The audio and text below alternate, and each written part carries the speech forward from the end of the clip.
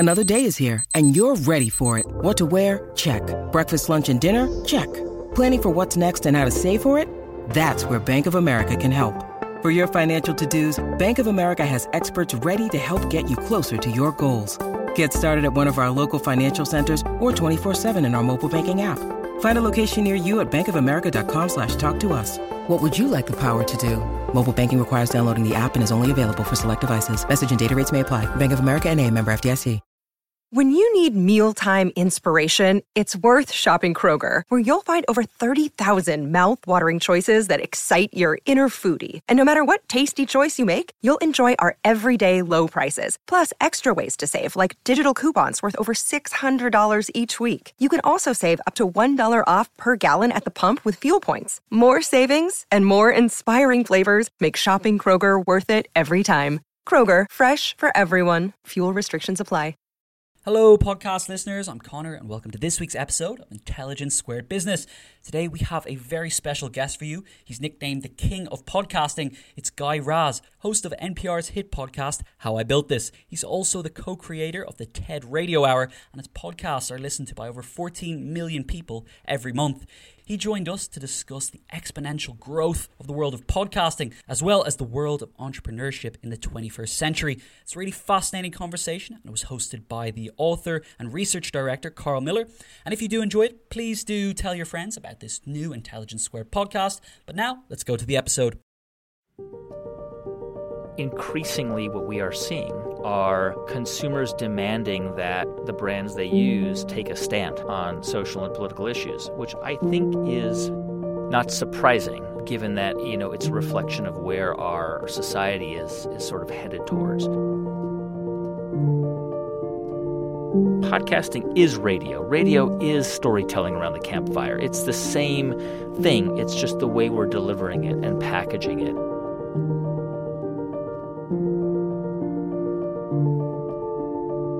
Hello, and welcome to episode 3 of Intelligence Squared Business with me, Carl Miller. I really am delighted to introduce our guest today, Guy Raz, one of the most popular podcasters in history. He is the co-creator and editorial director of 3 NPR programs, including 2 of its most popular, TED Radio Hour and How I Built This. They're listened to by more than 14 million people every month, and now is the author of How I Built This, The Unexpected Path to Success from the world's most inspiring entrepreneurs. Guy, I heard you described by Tim Ferriss, no less, just a moment ago, as the Michael Phelps of podcasting. Welcome back to your natural habitat, I suppose. Oh, man. Yeah, that was very generous of Tim Ferriss to write. And, look, I'm very honored and obviously appreciate these accolades, the most popular this or the Michael Phelps of that. But, at the end of the day, it's a person writing words down on paper and ordering those words. And then, we all latch onto those words. We read about, other programs or people who are described in certain ways. And obviously, as I say, I'm very honored, but I try not to take it too seriously because, popularity and success is fleeting, and what might be successful one day is disastrous and a failure the next day, and I try to take it in stride. Am I detecting a kind of hint of stoicism there about kind of Mistress Fortuna and the twin the twin imposters of success and failure? I don't know if it's stoicism so much as the genetic material that runs through my body, which is like I come from Eastern European Jews, so they were always running away from people trying to kill them. So, they'd be in the village and things would be going fine, and then one day somebody would say, "Hey, they're coming to kill us, we got to leave." And I think that genetic material flows through my body, and so somehow I always think I'm optimistic generally, but I'm always prepared for disaster. Oh, well, me too, actually. Eastern European Jew by descent as well. A shtetl outside of Warsaw. So also prepared for a disaster, I think. Yeah, isn't it interesting how you never know what's around the corner with that kind of background. Guy, heroes' journeys. We're going to talk a lot about them over the next hour or so. But let's begin, and sorry, one more accolade, with your own hero's journey, if you will. So you've done a lot of things, haven't you? And I just wonder whether you can tell us a bit about how you see your journey up to this point and all the different professional kind of phases really that you've moved through in your life. Yeah, I always wanted to be a reporter. When I say always, I mean really probably from my early teens. I started writing for the student newspaper in middle school and high school, and I loved being able to see stories that I wrote, typeset and printed out. And as I got to college, I did the same thing. And what I realized and what I wanted to do with my life was to tell stories that would somehow create empathy and awareness and understanding. And it sounds very earnest, but I really was drawn to this idea that I could cover stories of conflict, and that if I could do it right, maybe the warring factions would be able to understand the other side a little bit better. I was really drawn to the Middle East. I wanted to cover Israel, Palestine. I really wanted to tell those stories. I wanted to cover stories in Kashmir. I wanted to cover the Balkans. I ended up covering all of those stories over the course of my early career. It's what I set out to do. I wanted to be overseas, and I wanted to go to conflict zones and figure out ways to tell stories about different sides with empathy. And I loved doing that. I loved telling stories about villagers in Afghanistan, or a family in the West Bank or in Gaza, or a family in a poor part of Israel, or a person in Pakistan or the Balkans. I mean, I spent lots of time in Kosovo and Macedonia. What I kind of realized over my 7 years overseas was that my intention wasn't really what was happening. I wasn't seeing people. I wasn't seeing the work I was doing, or the work all the reporters were doing, as work that was bringing people together. In fact, people seem to be becoming more and more polarized, not necessarily because of the work of reporters, just because people, I think, are naturally focused on confirming their own biases already, right? We know that human beings are drawn to stories that tell them what they already believe. And over time, I felt that what I was doing in the news world I wasn't pursuing what I wanted to pursue as a news reporter. And so about 10 years ago, I made the decision to leave the news world, which is what I had done from 1997. I had done that my entire career. I'd covered the Iraq War and the Afghan War and Israel, Palestine, and the Balkans, and I loved it so much. It was such a powerful experience, and it really helped me, I think, develop my own sense of empathy and also my storytelling abilities, because I was never a great reporter. I was never like Lise Doucette, right, from the BBC, or Christiane Amanpour, and these great reporters.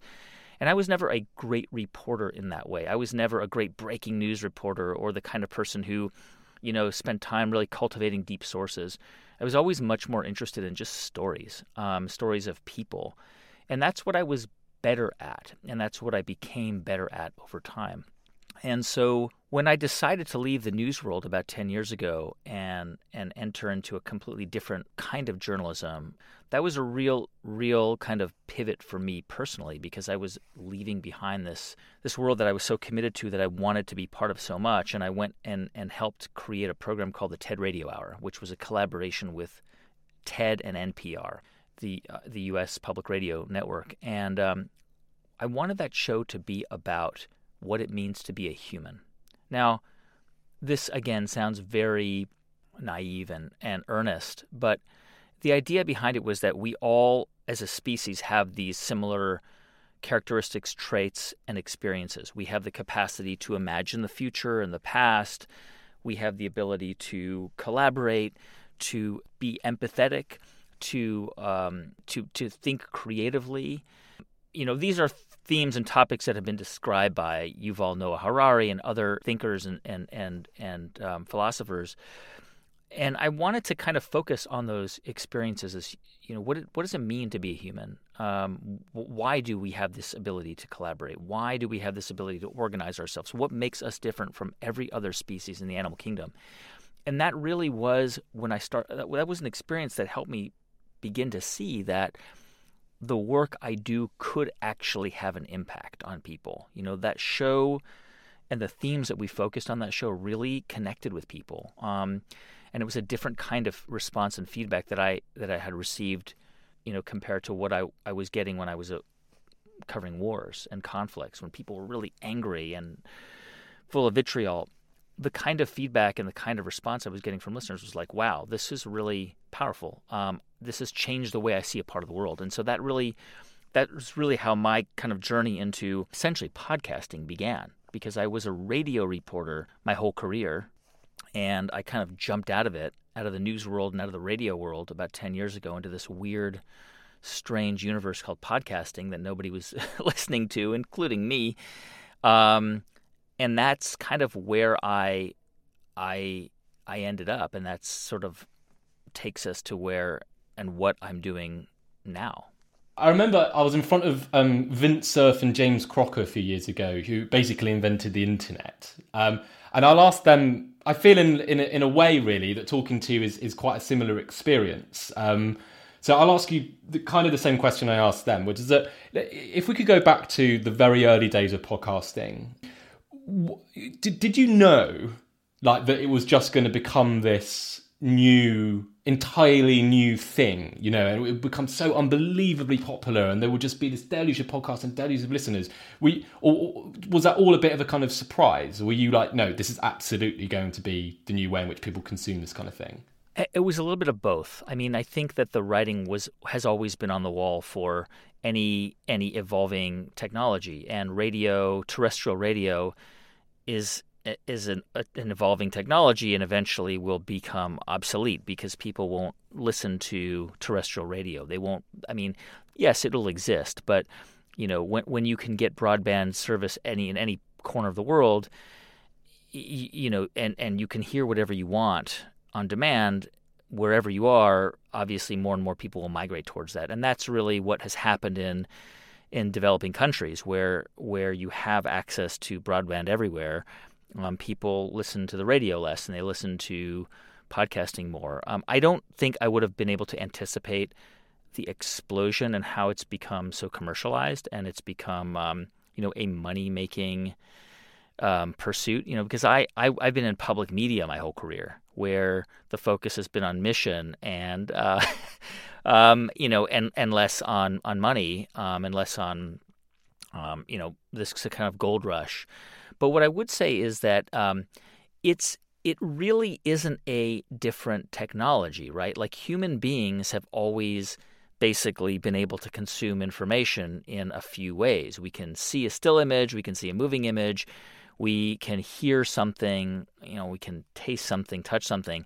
I mean, if it was around campfires in the Neolithic era, and then it became the wireless radio, when Marconi sent that transmission, and the BBC and Lord Reith created this amazing entity, and then television, and today it's still audio, right? It's not any different. It's just the way it's delivered.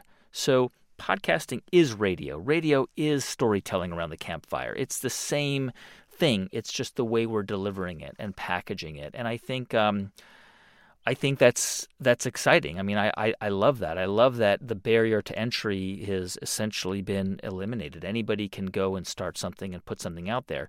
It doesn't mean that you're going to get millions of listeners, but it does mean that you have the opportunity to put something out there and to try and create something. And I think that that's what makes podcasting so exciting and interesting. And it's changed so much even in the last year. The pandemic has certainly seen an explosion in growth, and something I would not have anticipated either, because I thought that many people would have stopped listening because they weren't commuting. They weren't sitting on trains or in cars. But to the contrary, more and more people are listening to podcasting because people find themselves with more time to exercise and to take walks, and even our shows have seen a huge growth in listenership this year, and that's been so interesting to see. For those entrepreneurs who are would-be podcasters now, and that barrier, they can see that barrier to entry has just plummeted. They can do it. What advice would you give them now about kind of trying to break through all that noise? Are there kind of unutilized affordances of the genre, do you think, that they can... How do they do something new now that everyone is doing it? I think the thing to focus on is not about the money side. The reality is very, very few people make money in podcasting. There are 1 million plus podcasts in the English language, okay? You can fit the number of podcasts with more than 50,000 downloads a week. You can fit on the top of a pinhead. It is a tiny number of podcasts. It is a few hundred out of those millions. And the number of podcasts with 1 million or more downloads a week are even smaller. It's fewer than 50 or 60 maybe at most. It's a tiny, tiny number of podcasts. Very few people are making money or significant money from podcasting. And what I would say to people who want to start a podcast is don't go into it thinking that it's going to be the way you are going to make money. I would think of it rather as an engagement tool, a way to talk about an idea you have, and eventually a way to talk about a book you have or a product or service you offer or educational tool you offer. If you think about, let's say you have a podcast and you've got 500 people that listen to it. You have 500 downloads a week. And you might be thinking to yourself, God, I'm so disappointed. I only have 500 downloads a week, or I only have 250 downloads a week. Well, then ask yourself this question. If you walked outside to a park, if you walked to Speaker's Corner at Hyde Park and you stood on top of a soapbox and you started talking about your ideas, do you really think 250 people would gather around you? Probably not. So now think about your podcast again. You have 250 people. If you were asked to speak in front of 250 people, would you take that speaking offer? Most people would. That's a lot of people. So having 250 people who are actively engaged coming to your show every week, or 500 people, that's a lot of people. And those are the people who are going to buy your book, or are going to talk about your book, or are going to talk about your show, or are going to be talking about, the consulting service you offer, whatever it might be. And so I always say, think about your podcast as an engagement tool, and really think about it as something you love, and something that you love doing for the sake of doing it, not for the sake of trying to make money from it. And in telling their stories, and I suppose both for the podcast guy and the book, what do you try and show to the reader or the listener? What are you trying to expose in those stories? I'm trying to show people that these incredibly successful entrepreneurs, whether it's Richard Branson or Howard Schultz of Starbucks or Sarah Blakely of Spanx or the late Tony Hsieh of Zappos or any of these people that so many of us hear about, Joe Malone, David Constantine who founded Lush, that they are actually really just like us, that they are not superheroes, that they're not, that we shouldn't put them on pedestals, that they have had moments where they have been lying on the bathroom floor in the fetal position crying, that they have anxiety, that they have sleepless nights, that they are not made of Teflon, that their journeys were really hard. And the reason why I want to tell that story is because I want people to see themselves in these people that so many of us admire and sometimes I think wrongly venerate. I want people to understand that maybe you won't create $1 billion company, and that's actually not really the point. And it's not what I'm trying to encourage people to think of. I'm trying to encourage people to believe that they can put their ideas out into the world in some way. It may not be a $100 million company. It may not even be $1 million company, but it might just be something that enables somebody to pursue a sustainable life. Maybe it's a design company that they found or a website that they build or something. I'm trying to show people that putting your ideas out into the world is within reach. You don't have to be, you don't have to be particularly, creative or special or that doesn't, I don't believe that exists. I don't believe that people are born with these gifts. I think that the ability to create something and to put yourself out there is a mindset. And that's what I'm trying to do through the stories I tell on the show through these amazing entrepreneurs. So does that mean you're telling hero stories actually to make them less like heroes to us, to actually make them more human? Yeah, and I think heroes' journeys, I think, are human stories. I mean, we all have our heroes' journeys. I mean, you think about like Rey in Star Wars or Harry Potter, right? I mean, or anybody listening to this, like everybody has had incredibly challenging moments in their life. They've dealt with hardship. They've dealt with the death of people they love. They've dealt with major setbacks and failures, jobs they didn't get, companies or businesses that they may have tried to start that failed. That's what I'm trying to show. I'm trying to show that the idea of a hero's journey is not specific or unique just to these founders, but that we all of us have a story. All of us have our own journey. We are, by nature, the hero of our own story, right? That's what human consciousness is. We are constantly looking at the world through our own movie, which is, our eyes are our movie camera. And I'm trying to get inside the cockpit of, Richard Branson's head or James Dyson's head and the founders of Airbnb or whoever it is. And I'm trying to see the story from their perspective. And I'm trying to understand that person's worldview and experience as fully and intimately and granular in a granular way. Can't say that word today. As possible, because I want, I want an unvarnished look at how it happened, how they made decisions and how they made mistakes and the setbacks they faced, and with the hope that people listening will see something of themselves in that person. Do you think that's why so many people, and I think particularly in America, but across the world as well, are so drawn to these stories, in that there's a kind of tantalizing dualism there. Kind of on the one hand, these people, as you so artfully kind of show in all these stories, are so like us in so many ways.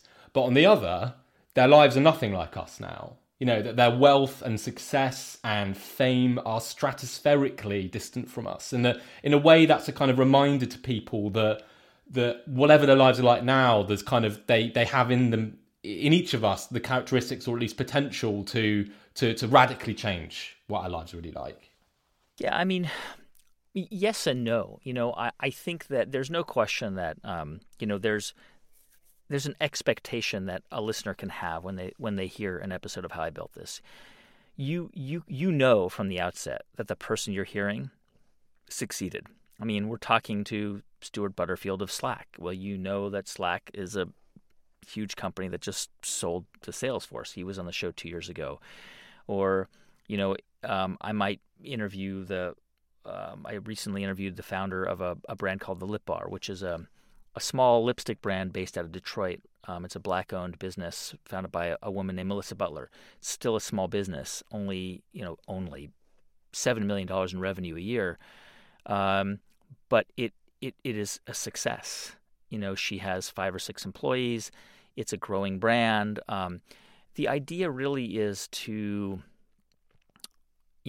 use these stories of people who are prominent as kind of examples of possibility. And again, not the possibility of wealth or a certain lifestyle, but the possibility of creating something that has an impact in some way on the world. And look, I focus mainly on consumer products and brands and services that are consumer facing, things that you can buy on the high street, services that our listeners will recognize, whether it's Slack or Atlassian or Dropbox or Lush or Joe Malone or a Dyson vacuum or Marcia Kilgore's brands, Bliss and Soap and Glory and Beauty Pie and others.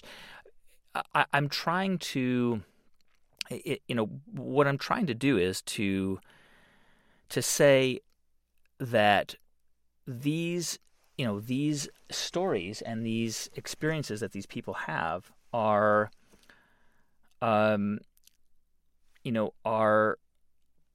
they are obviously unique to them, but they are also examples of ways we can look at the world and ways we can think about our own creativity. And what I try to focus on with every person I interview isn't their success, right? Because success is not that interesting. We know that the person coming onto the show has succeeded.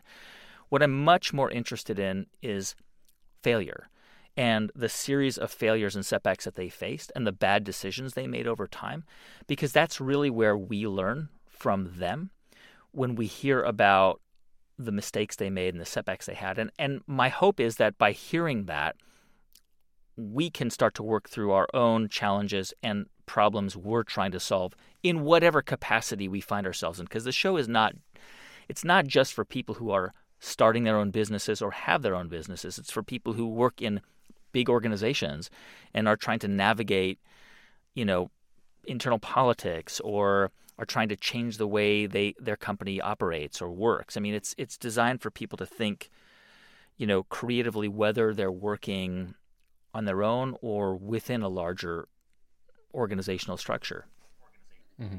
Okay, well, we will come back to success because I think there's much more to be discussed there. But before we do, Guy, let's just move over some of these kind of themes or lessons or characteristics that you draw out across the book that seem to kind of strongly come out in the stories that you tell. The first one, and probably where we always begin, is the idea. And you kind of wrote in the book a sentence which I love: the intersection of personal passion and problem solving is where good ideas are born and lasting businesses are built. I wonder if you could just kind of tell us a bit about that and this kind of eureka versus analytic problem solving kind of process where which you kind of look at from story to story.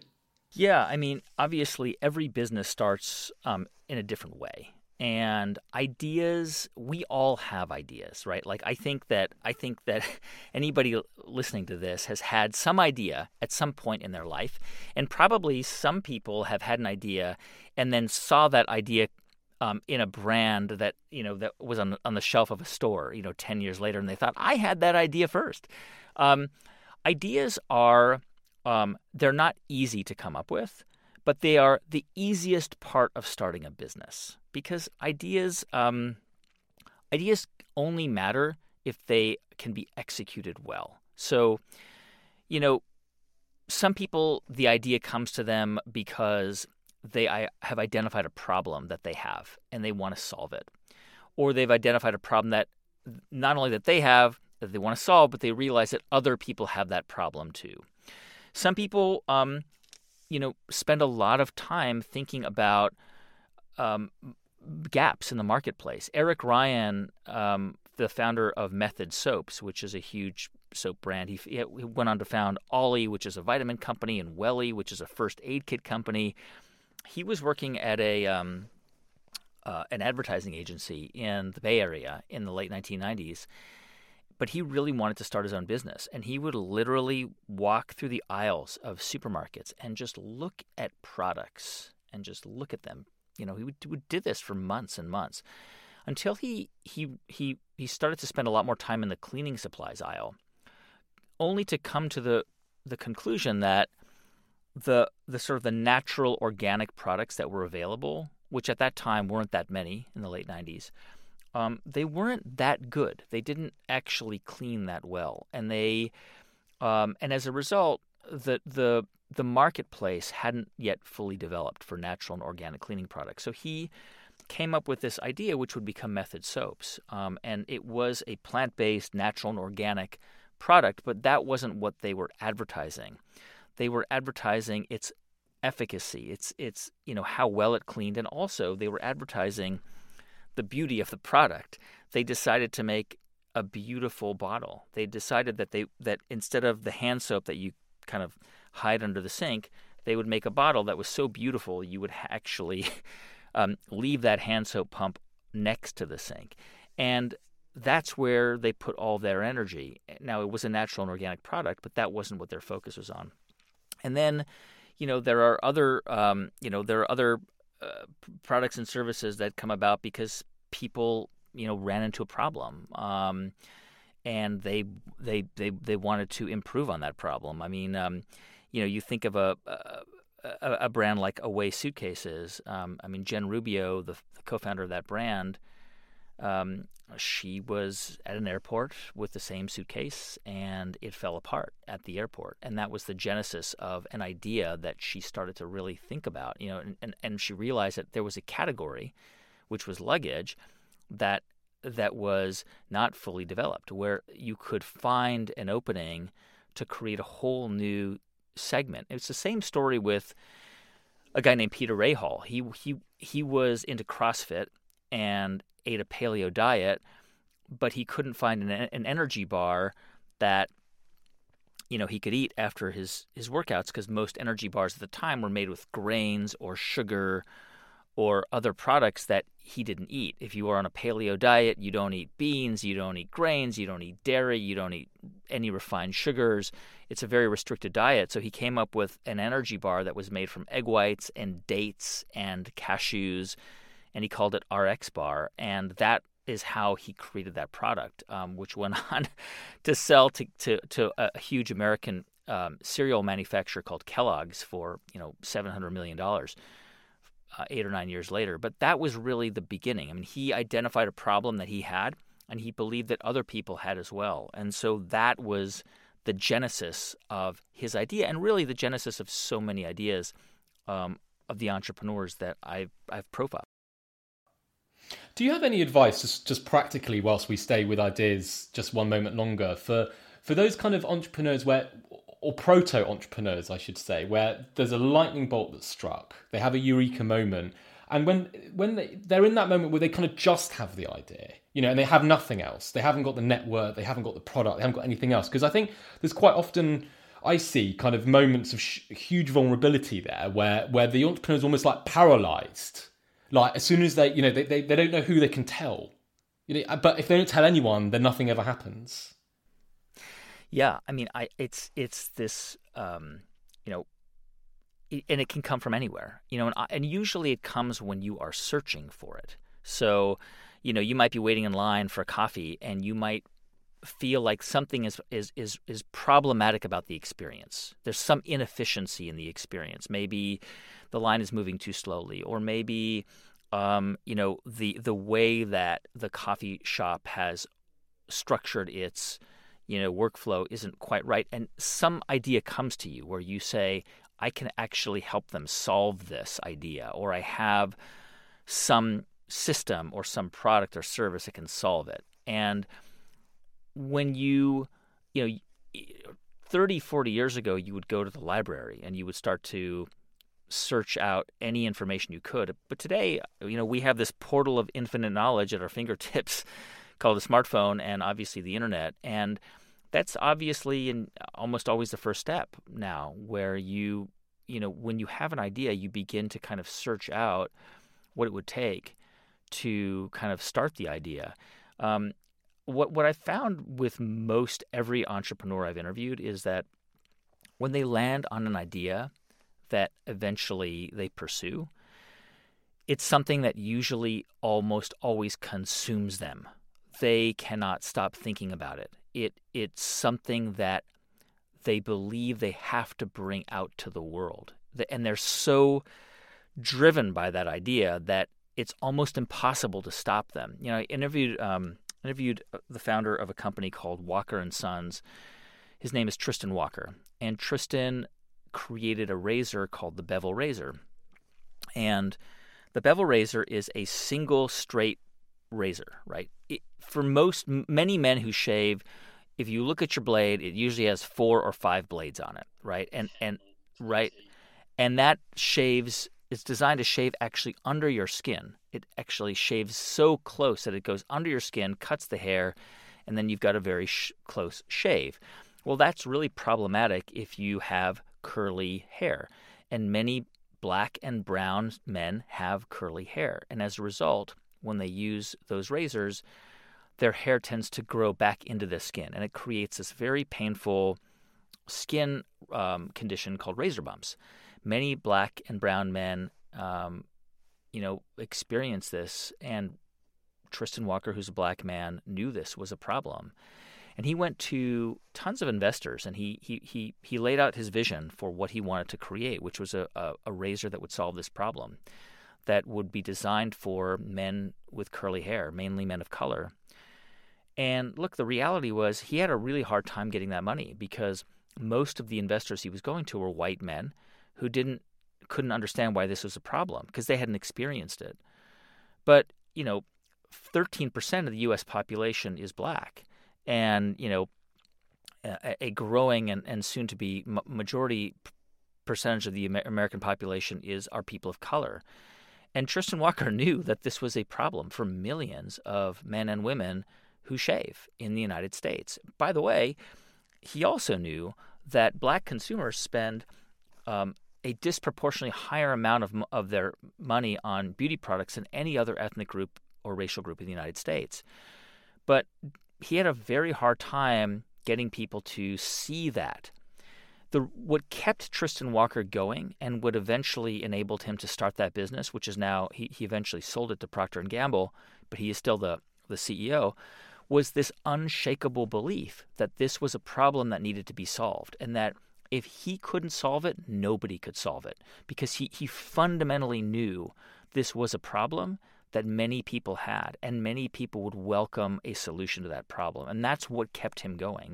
That was what was driving him. That's what was upset. He was obsessed with for months and months and months as he developed this idea and then began to design this blade and then eventually figured out how to bring it to market.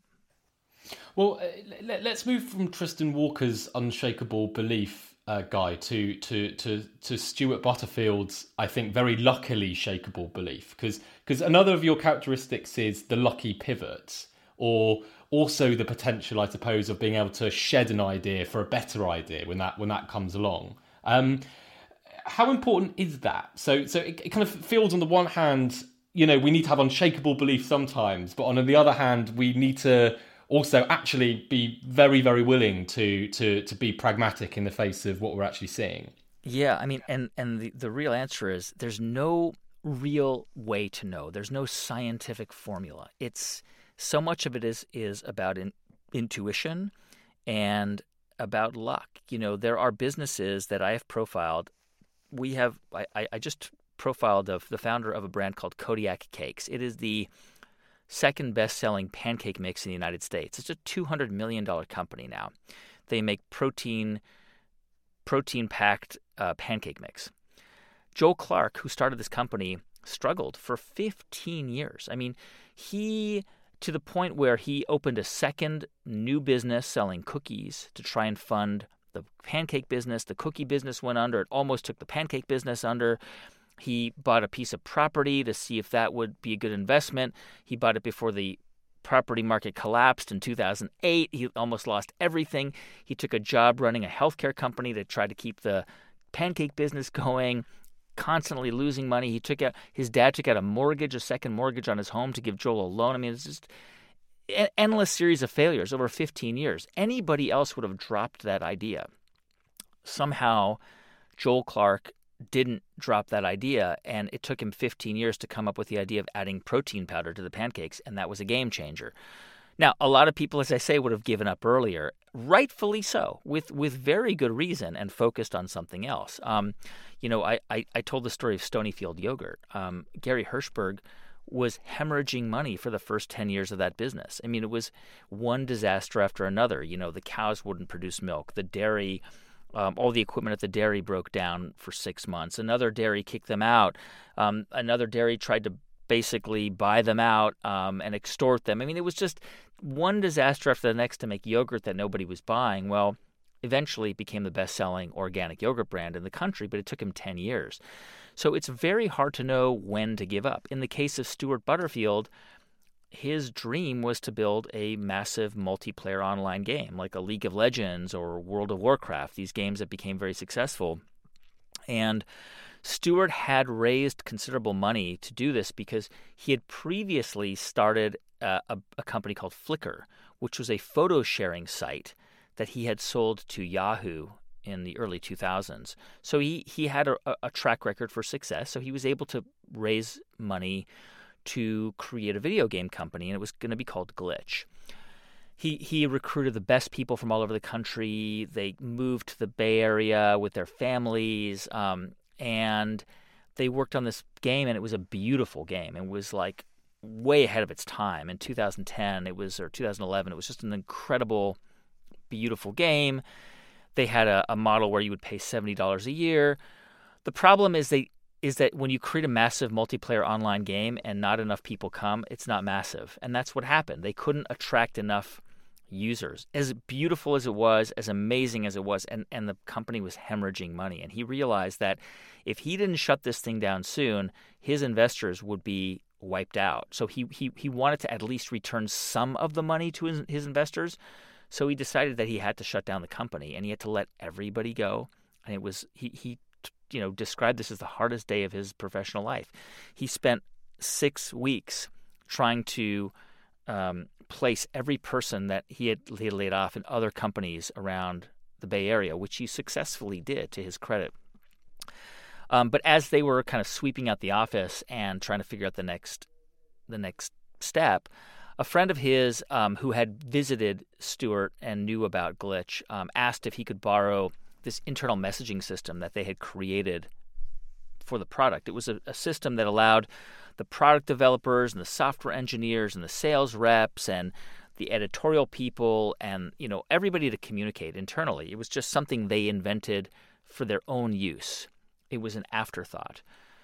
So Stewart said, "Sure, knock yourself out. Here it is." And within weeks, in that grapevine world of Silicon Valley, people heard about this internal messaging system and wanted to use it.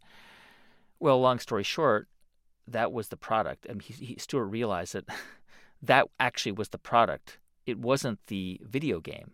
And the product became something they named Slack.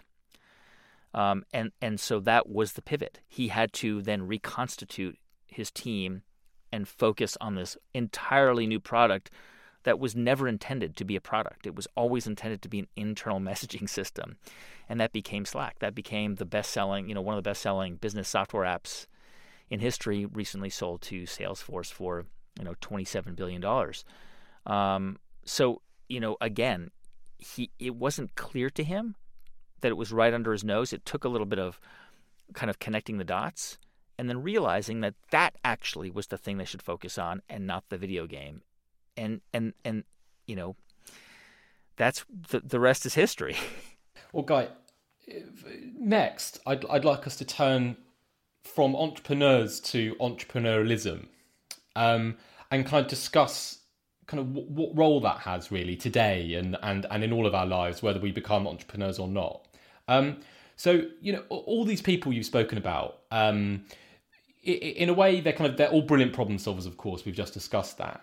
But do you think there are certain kinds of problem that this kind of consumer-facing, charismatic kind of force of personality-driven kind of change is actually good at solving?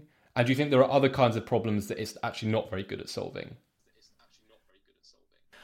Well, I would say, first of all, that certainly not all the entrepreneurs I've interviewed are charismatic, and I don't think charisma is a prerequisite.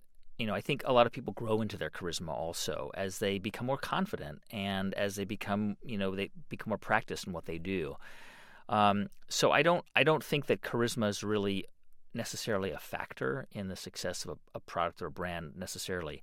But here's what I would say. Look, everyone is solving a problem that is right in front of them. So, for example, if it's the lip bar, here's the problem that Melissa Butler was trying to solve. She's a black woman. She felt that the beauty industry wasn't speaking to women like her, that they weren't marketing their products toward women like her, and that they weren't creating bold, bright, colorful lipsticks that she and her friends loved to wear. Fuchsia and green and gold and black lipsticks. So that's why she created this product. She wanted to create a brand that she felt spoke to women like her. So that was the problem she was trying to solve. With Andrea and Robin McBride, it's a similar story, but it was with wine. They are they have the largest black-owned wine business in America, and they believe that the wine industry wasn't speaking to women of color, people of color, millennials, even women, and they wanted to create a brand that would welcome all those folks in and say, you can enjoy wine too, and it's great, and we're going to tell you all about it. And so that was the problem they're solving.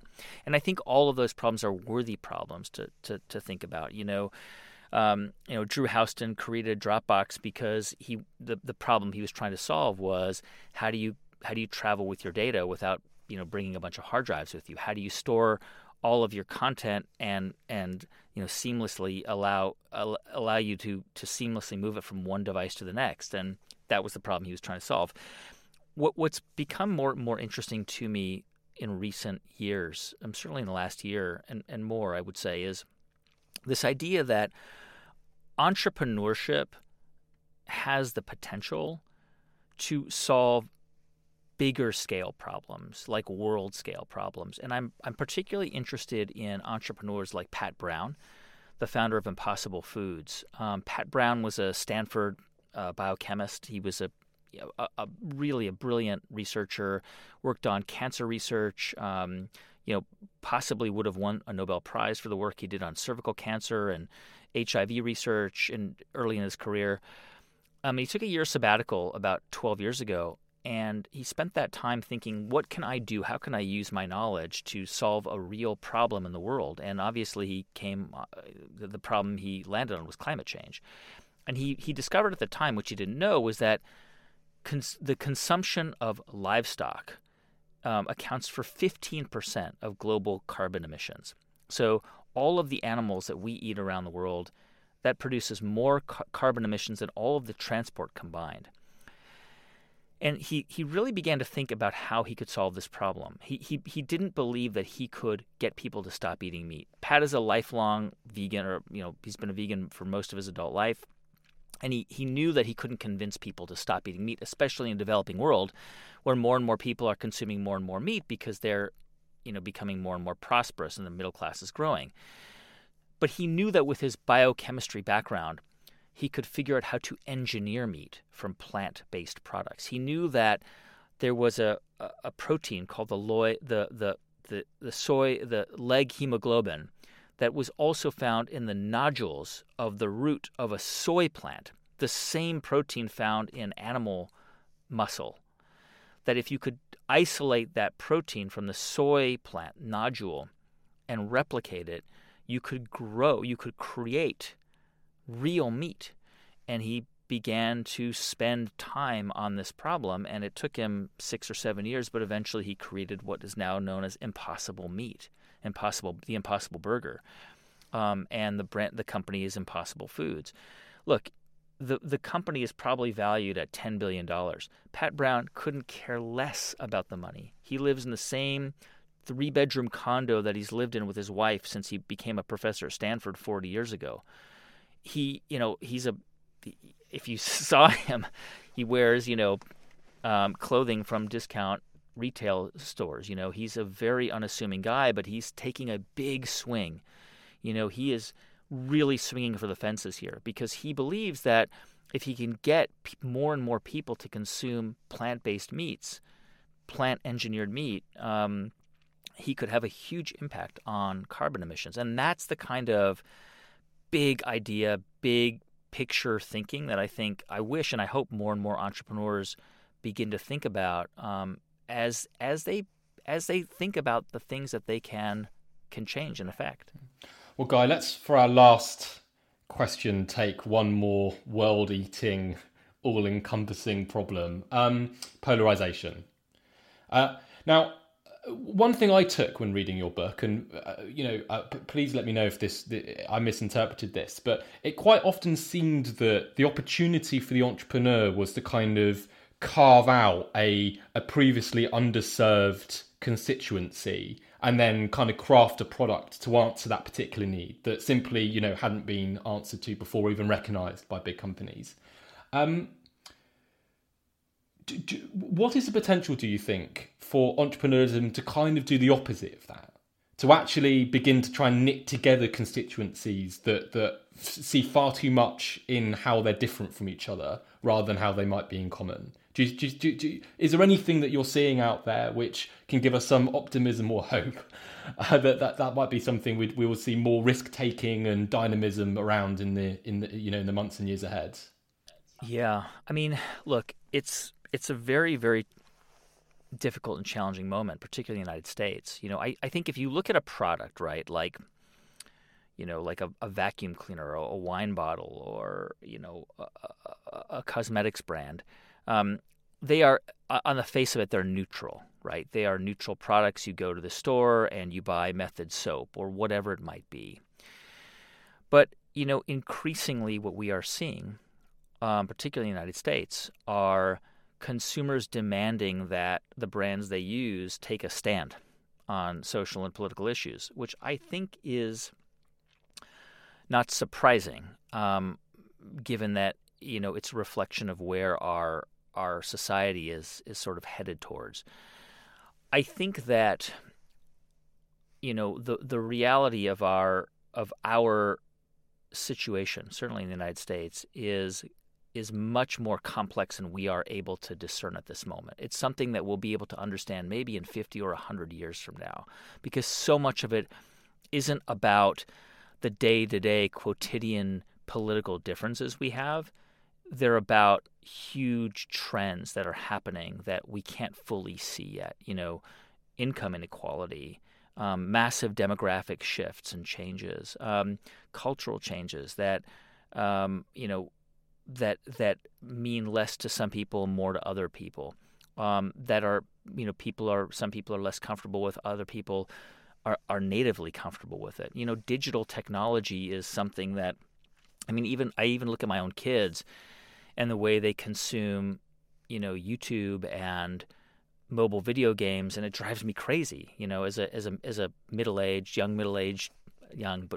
man, my mid-40s, where I think, is that the life they want to live? And I was thinking about this the other day when I was talking with my wife about it, and it occurred to us that we parents, we raise our children and prepare them for the world that we actually struggled through or worked through, when in fact that's not what we need to prepare them for. We need to prepare them for the world that they are going to face, but we just don't know what that is. It's a world that is going to be much more digital, and much more complex than the one we live in today. I think there was a vision 20 or 30 years ago that the internet and digital technology would bring us all together. It would make the world smaller, and it would create a deeper understanding. And quite the opposite has happened. I think probably not to the surprise of some forward-thinking, observers and seers, but I think for many of us it has been surprising. The outcome is not what we expected. And right now, it's very difficult to imagine a world where that polarization ends, but I believe it will happen.